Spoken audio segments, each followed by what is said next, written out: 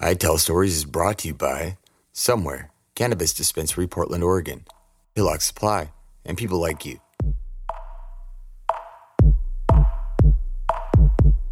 It was all I could think about. Bottles of rum we drinking now. Get off my stool, I'm thinking how my brethren next to me sinking scowls. Pass that shit with a winking smile. Marijuana, you stinking pal. Muskets and sabers could drink the now. Background piano with a blinking style. Friends with Benjamin, but we some veterans. And if you got a scheme, we consider it. After them pieces, after them dividends, trying to rise from the seasons we living in.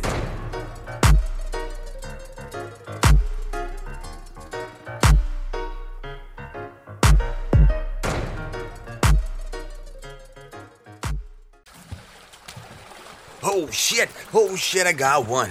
Oh shit, man, swordfish on, Owen. Swordfish on. What? Fuck, another fucking Mako. God damn it. Also known as the bonito shark or blue pointer. What? I didn't even know that. They pointed at it. Moving speeds of 31 miles per hour with bursts up to 46. What? Level up. Yeah. No, that ain't no joke. They are known to be... They are the fastest shark in the world. Period. They hunt swordfish, which is one of the fastest fish in the ocean, if not the fastest. So, you know, they have to... Do they have expensive taste? Yeah. Swordfish is expensive. Is it? I don't know. I just seen, like, you know, you see them on walls in, like, TV shows and shit. I've seen a couple...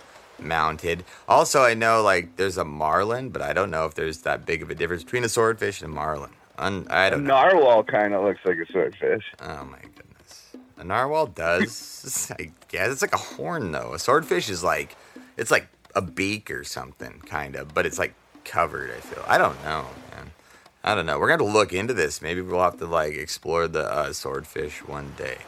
You know what I'm saying? There's a really good glass artist that goes by Mako. Really? Remember we saw some of the stuff when I was out in Portland. That's right. There was a little piece that was a Mako shark at where was that? I forget now. Oh God, what was that? It was the one Mellow Mood. Yeah. Mellow Mood. The one with the dog, right? Yeah. Yeah, super nice people. Like right. all the shops are cool. But yeah, Mako. Check it out if you're interested in glass blowing. Right. If I had endless money, I would have said we should have split that for Nicole, even though she doesn't smoke. Yeah. It's just like a cool sculpture. It is. It's very nice. And we can smoke out of it. Yeah, maybe she'd let us. Yeah. I know it. No, that'd be fantastic. Actually, yeah. If anybody's like doing anything for Shark Week and you live in Portland, go to Mellow Moods and they have a Mako shark pipe there. That is actually really cool. Good call on bringing that up. So anyway, you know, the Mako sharks kind of broke down. There's not as much known about the Mako as obviously like the great white, but they have been like gaining a lot of popularity lately.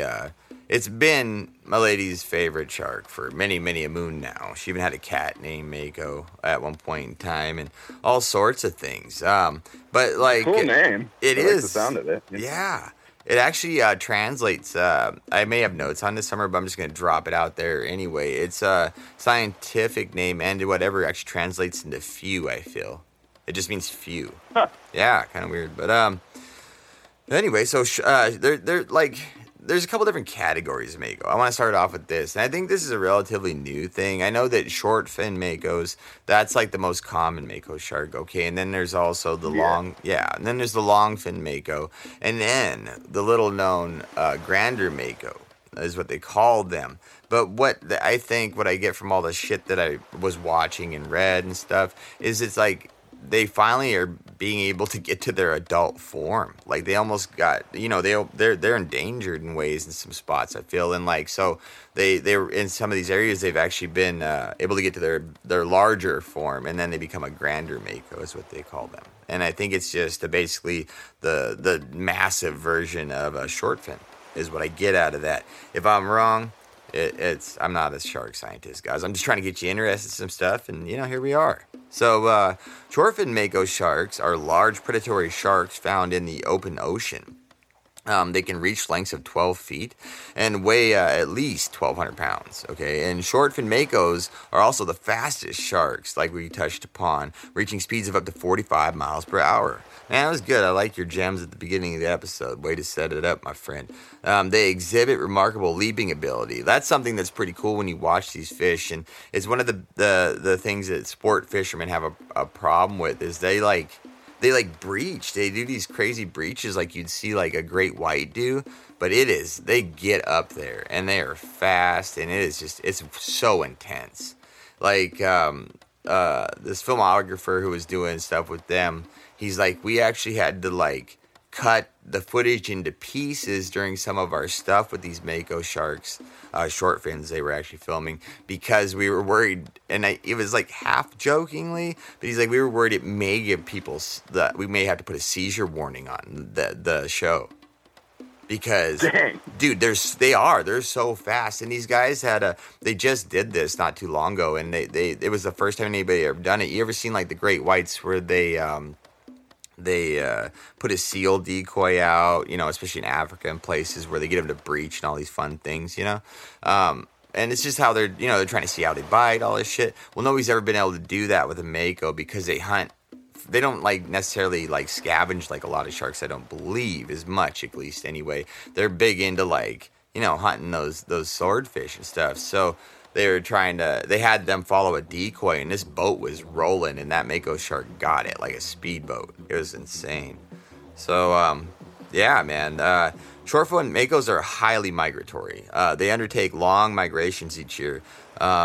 They like true tunas and great white sharks, they possess a counter-current exchanger that helps them maintain a higher body temperature than the surrounding water, enhancing their hunting capabilities in colder environments. And I feel like that also helps them with their migration, because they catch them down here in the Gulf of Mexico, I feel like, and also like they're big throughout the open ocean. And in Australia, there's some island where there's Mako sharks all around it. It was like a big deal, some crazy thing like that. So, the fact that they just open ocean shit is pretty crazy, I think. If I know great whites are that, but they're massive, and you almost expect something that large to migrate from Mexico to Hawaii. But when a shark like this, it's smaller unless they're the really large ones, which whatever, but 13 feet going across the ocean multiple times is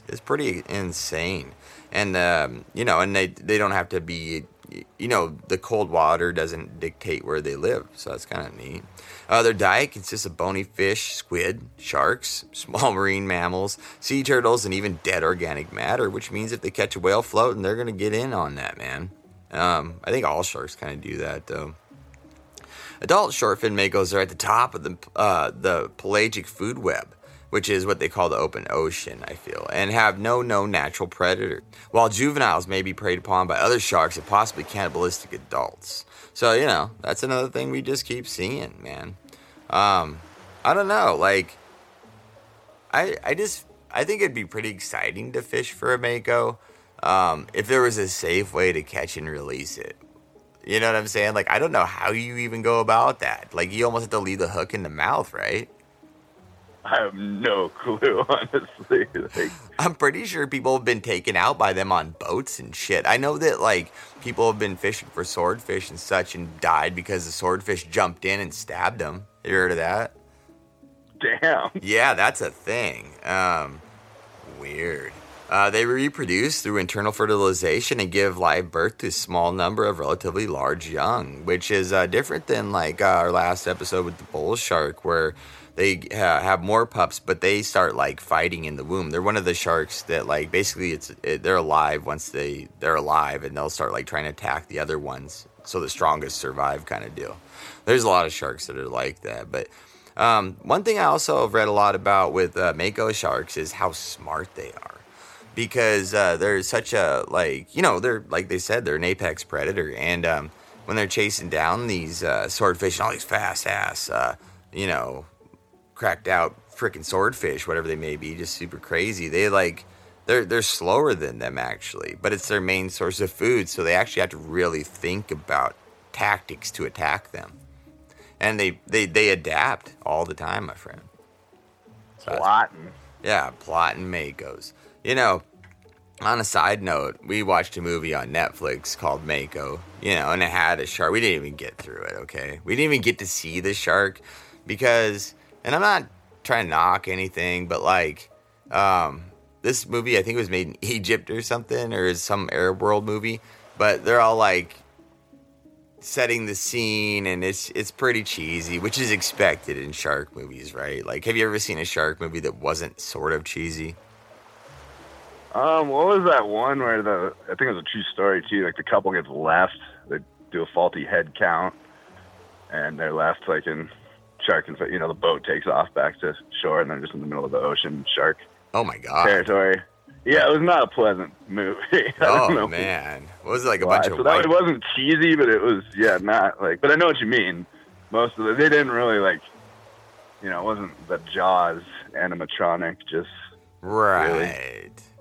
Yeah, I did see more with mythology, and sharks in general, including Makos, are revered by Hawaiians. Oh, whoa. Their mythology heavily involves sharks, and they believe different shark gods help to protect the people and the Hawaiian Islands. Oh, my God. Well, I don't want to disrespect the names of any of the shark gods by butchering their pronunciation. Here are a few of the major contributions of some of them. Okay. The king of the shark gods acted as a guardian of the Hawaiian Islands, and also had the ability to transform to human as well as many different sea creatures, and would use that to help people. Is that when they needed? There's a shark goddess who transformed after being born human, and her life's work became protecting humans from shark attacks. Oh wow, dang, that's pretty cool. Yeah, there's a shark god that was known to rescue shipwrecked victims, one that would perform magic to entertain all the people.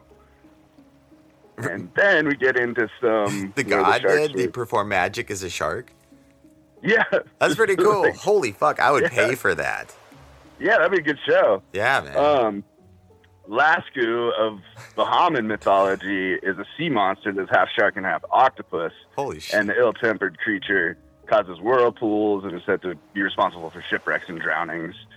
When angered by the islanders, she's said to start blue holes and sinkholes around the island. Oh my god, I'd be angry too. What a confusing thing to be. Half shark, half octopus, you know? Like you want to be fast and you're not. I don't know. That's crazy. Those are good ones, man. Sharks are I don't know. If a culture had any sort of like interaction with the ocean, I'd be hard pressed to, you know, it's like, how are sharks not a part of their like mythology? It really does surprise me that like white people basically, like, how are our, like, it's like we were seafaring. Like, how does none of our like religious belief systems that are kind of from those sort of areas, like, I'm not trying to peg anybody or anything, I'm just trying to think in like a broad spectrum of things. How does it not like revered, like the shark revered? How, or like, how is it not like, I don't know. Maybe I'm disconnected from my roots in a way or something, and I don't understand. But I do know that like Norse tradition, they referred to them as sea wolves quite often. You know, as an easy translation. Yeah. So like, you know, it's not like people haven't interacted with sharks throughout history. So they just, I don't know. I think that like, it's just amazing to me how vilified they are. They're like the fucking pit bull, for real. Except for sharks, sharks will just fuck you up. You know what I'm saying? Like, oceanic profiling. Right. Well, and that's also, yeah, thank you. And it's just like, there's no reason to hate these things. Like, why are we not more fascinated with them? I mean, they should be. I mean, I guess a lot of people are. Look at Shark Week, for real, though, right? I mean, It's a pretty big fucking deal. It's so big that, like, National Geographic has to try to compete with their own, like, knockoff versions of Shark Week stuff. But I actually kind of like their shit better. I won't lie. It's a lot better. It's not as, like, corny. Now Shark Week's a bit hokey. Sorry, guys. But, you know, I enjoy the good episodes that are, like, new shit or just great footage and all these things. And I do like Shaq, okay? But I don't care if he swims in an aquarium with a shark. Like, it's not even entertaining to me. Like, like, I don't know who that appeals to. But if it does, that's fine. You have fun, enjoy it. But I encourage you to check out some of the other stuff around Shark Week, like the National Geographic specials they run the week or two before. And then I did see two tribal people indigenous to Brazil and Guyana believe that the constellation known as Orion's Belt is actually the leg of hunter Nohi Abasi. Having grown tired of his mother-in-law, Abasi trained a shark to eat her. Oh, my God. He didn't realize she'd figured his plan out, and she disguised her daughter as the shark, and rather than attacking Abasi's mother-in-law, the shark bit off his leg, and it became the constellation. Yeah. Well, I'll be goddamned. You. Yeah, it sounds like I'm sure there's a lot of people that wish they could do that, but they should not. By the way, don't train sharks to eat your in-laws. Right, and and my mother-in-law, we get along great. Like Annette, you're great. I'm not even talking about you. Don't worry about that. I'm just saying, like, it's kind of the running joke that typically you don't get along. No, yeah, absolutely. Yeah, but I'm totally fine. I want to touch on the longfin real quick. It's just, I'm going to keep it briefer, I suppose, because it's a lot of the same, I feel. The longfin mako shark is named after its long pectoral fins, which can be as long as or longer than its head. That's pretty crazy. So it's like, I guess, I don't know. Comprising 23 to 31% of its total body length, so that is pretty long. It shares characteristics with the shortfin mako shark, including large eyes and long blade-like teeth. And that sounds right, too. That's scary as fuck. These things have teeth, Owen. Like, they're not like I feel like they're made, like other sharks, it feels like they're made like scissors, like shearing or something, And these suckers, they're meant to, like, be jagged and grasp and pull in, I think, because they're chasing things down, right? That's a guess. Again, not a shark scientist. I don't even know what you would call a shark scientist. That's how. It's probably a more technical term for it than shark scientist, I'm guessing. Hey, yeah, I mean, like, I feel like it's more helpful to speak in layman's terms, or whatever you may see. So, in case any of our non or barely English speaking people out there can pick them up, that's my excuse for not knowing things. I don't know, like, the longfin mako's diet's very similar. Schooling fish, it says, like, when it's younger, and then, researchers believe longfin makos are slower and less active than shortfin makos and other related sharks. So the longfin mako's like the lazy cousin, I guess. That sucks. So everybody, no one. Yeah, oh no, don't say that. Yeah. Oh, here's one about the long fin that I didn't see in the short fin. They give live birth to litters of 2 to 8 pups, and during gestation, the young feed on unfertilized eggs provided by their mother. So uterine cannibalism is, yeah. What is with these crazy survivalists here? Female longfin mako sharks may migrate to coastal areas to give birth, so that means they give birth in the open ocean to me.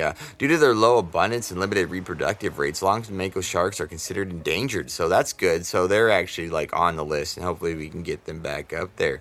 Data on the capture of longfin mako sharks by commercial fisheries is insufficient. Big fucking surprise.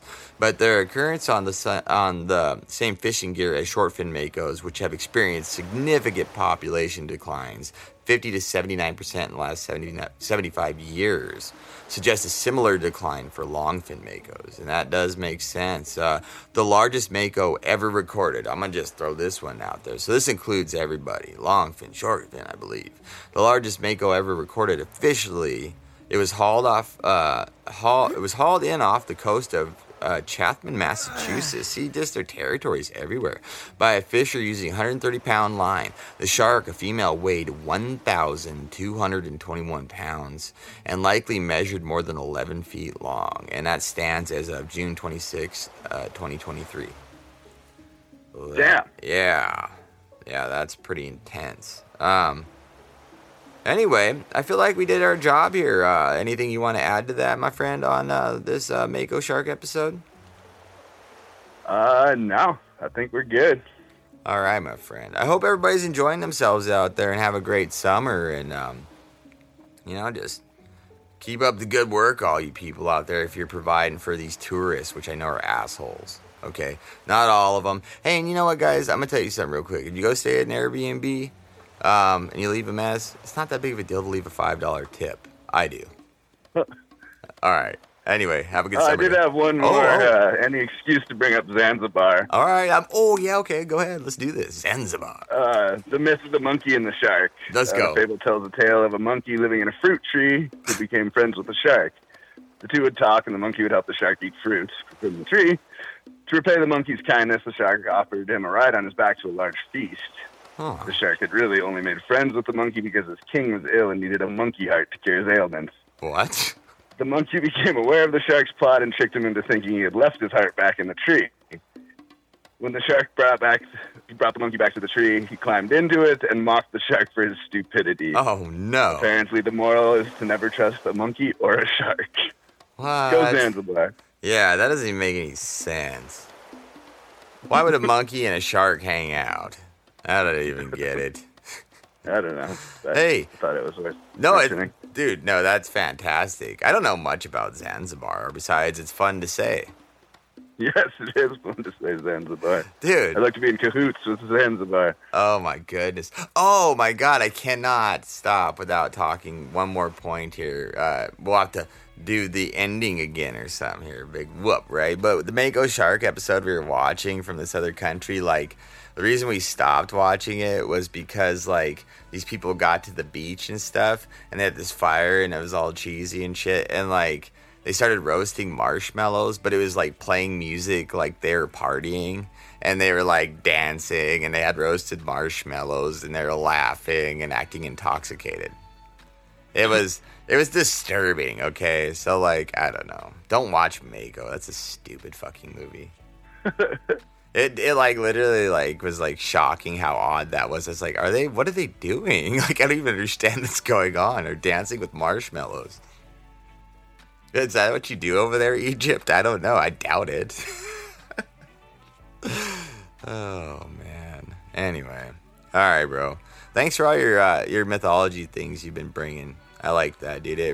It's a good way to fill in like how we are about things with our episodes, and you know how we try to be anyway. I guess multiple layers of information coming at you, so you can check them out, man. Like, that's what I'm encouraging. Look into some of this shark conservation going on, or I don't know. There's all sorts of things you can do, even just by like, I feel even by just being aware of it and like not participating, or like, there's even just by being fucking aware of it and maybe talking to people about it, you're actually doing your part to help, I feel.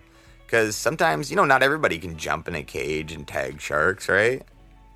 Yeah. It's not on my list of things to do. This guy. Yeah. Yeah, I would like, the water would be full of shark sugar.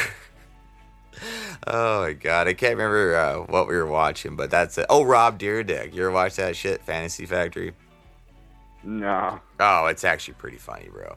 Anyway, so they go, it's worth it. But anyway, they go into the ocean and he's diving, and one of the things that they tell him is like, like, don't use the bathroom, or like if you get scared and shit yourself, it's like a bad thing because for whatever reason it sends sharks into like a frenzy, and they actually call it shark sugar because it like makes them want to attack you. Okie dokie. Yeah. That was knowledge I probably could have survived existence without, but thank you.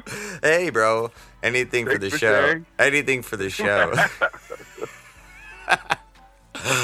Oh, don't much act love, like everybody. Yeah, much love, everybody. Yeah.